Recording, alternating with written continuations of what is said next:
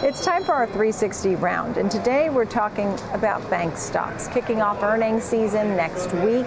Eric Compton is with us, senior equity analyst at Morningstar, and Dave Hardin, CIO at Summit Global Investments.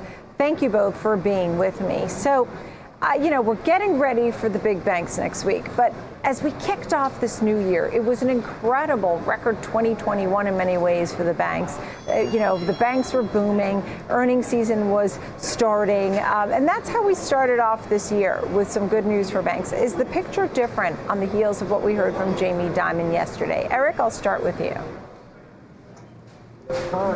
So I don't think things are different. I mean, obviously, Russia's invasion of Ukraine has changed some of the macroeconomic, geopolitical outlook a bit. But, that aside, I don't think much has changed. I think it's more just the valuation. A lot of these risks have always been there. So through much of 2021, even towards the beginning of 2022, we were kind of warning that we thought the sector was fully valued, even slightly overvalued at different points. And we said, hey, there's a lot of rate risk in here.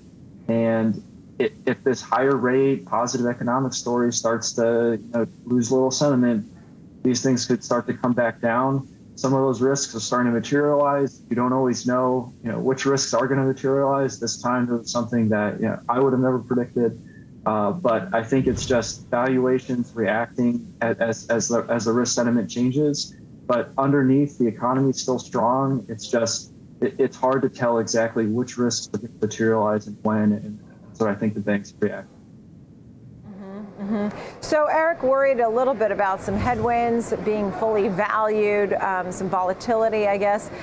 Dave, that may make sense to you. We did hear that when I talked about what Jamie Dimon of JP Morgan said yesterday. He said, look, it's not Russia specifically that is the problem. It's just the Russia-Ukraine, U.S.-China trade. These are big events, economic relationships that could have geopolitical reach now for the next decade, he was saying. So it's not just today. What are your thoughts, Dave, on the group?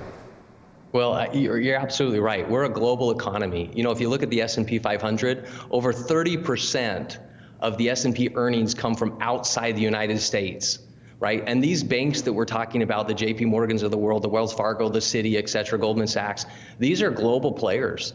Right? JP Morgan talked about, Jamie talked about that they have some exposure over to Russia and over in Europe. It's going to impact. And market volatility does something else. These banks make money on IPOs. And we've clearly seen in the first quarter, the IPOs slowing considerably. So analysts are trying to revise their numbers, right, as fast as they can. Deutsche Bank came out today and was the first bank that really came out and said, hey, we forecast a major recession in the U.S. because of the yield curve inverting. These things cause risk. So we need to be aware that all of us see interest rates at 5%, mortgage rates at 5%. All of us see interest rates going up. The Fed is way behind the curve with inflation. So we see interest rates in a year a lot higher than it is today. We know that makes a possibility for banks to make more money, but the yield curve has to steepen. And we really haven't seen. We've seen very, very steep in the front end of the curve, and in the back end of the curve, extremely flat, even inverted from 2 to 10 to 20 to let alone 30. Right. Okay. So, and I appreciate that you mentioned the forecast there from Deutsche Bank too. Really, just some tough words there when you hear the word recession. That spooks folks. So, Eric, which names would you consider first as an investor? What would you say? Should anybody get into the banks at any time? What should they look for? Is it the big banks? Is it the regionals? Is it fintech? I don't know. Or is the whole group just sort of overvalued and you're very much in a wait and see mode? Eric. Yeah, so banks are off roughly 20% from their highs in the past. Plus, so they're not, I wouldn't say they're overvalued anymore. In fact, they're starting to trade slightly below our fair value estimates on average. Okay. So they're not super cheap. You're still playing with some rate and economic risk, but they're not as high as they used to be. And so in this context, we're telling people the ideal is you want a bank that has low rate exposure, ideally, and a cheaper valuation. So there are a couple names we've highlighted. One, only for investors that understand what they're getting into. It's not a pretty story, but Citigroup actually fits the bill. Unfortunately, they have the largest international exposure, but they have the lowest rate risk exposure, and they are very cheap. You have to understand the time constraints you're dealing with, the time horizon risks and turnaround risks. That's one. Among the regionals, we've also been highlighting First Republic.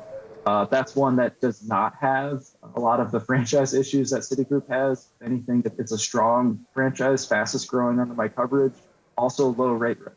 So I think that's the way to play it now, while also keeping in mind just managing exposure to the sector, understand that risks can. Right. All right. So Citigroup and First Republic. Dave, same question to you. I mean, are there names that you would buy into now, or which ones are you getting ready to buy into when they're ready to do so? Well, I think it's a great question. And Eric puts well. I mean, Citigroup would get a pass in my book. They had a lot of issues, but they've recently sold off some of their consumer banking business. They've reduced some risk there, but risk to this. And we are in a very volatile area of the market, and you have to look at downside risk of all of these firms. And if you're looking for something that doesn't have any downside risk, maybe there's nothing here, right?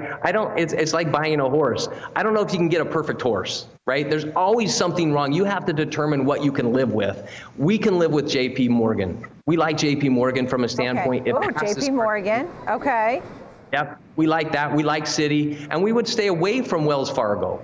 Wells Fargo still, they're just dealing with a lot of turmoil within their C management group. I don't think they got everything squared away from their problems. So that's one we would probably avoid. We'd probably lean towards JP Morgan and Citi. Thank you both. Wonderful to chat with you. I think this was a great conversation to have ahead of next week's earnings so we could be a little more realistic. Eric Compton, Morningstar, Dave Hardin at Summit Global Investments. Thank you.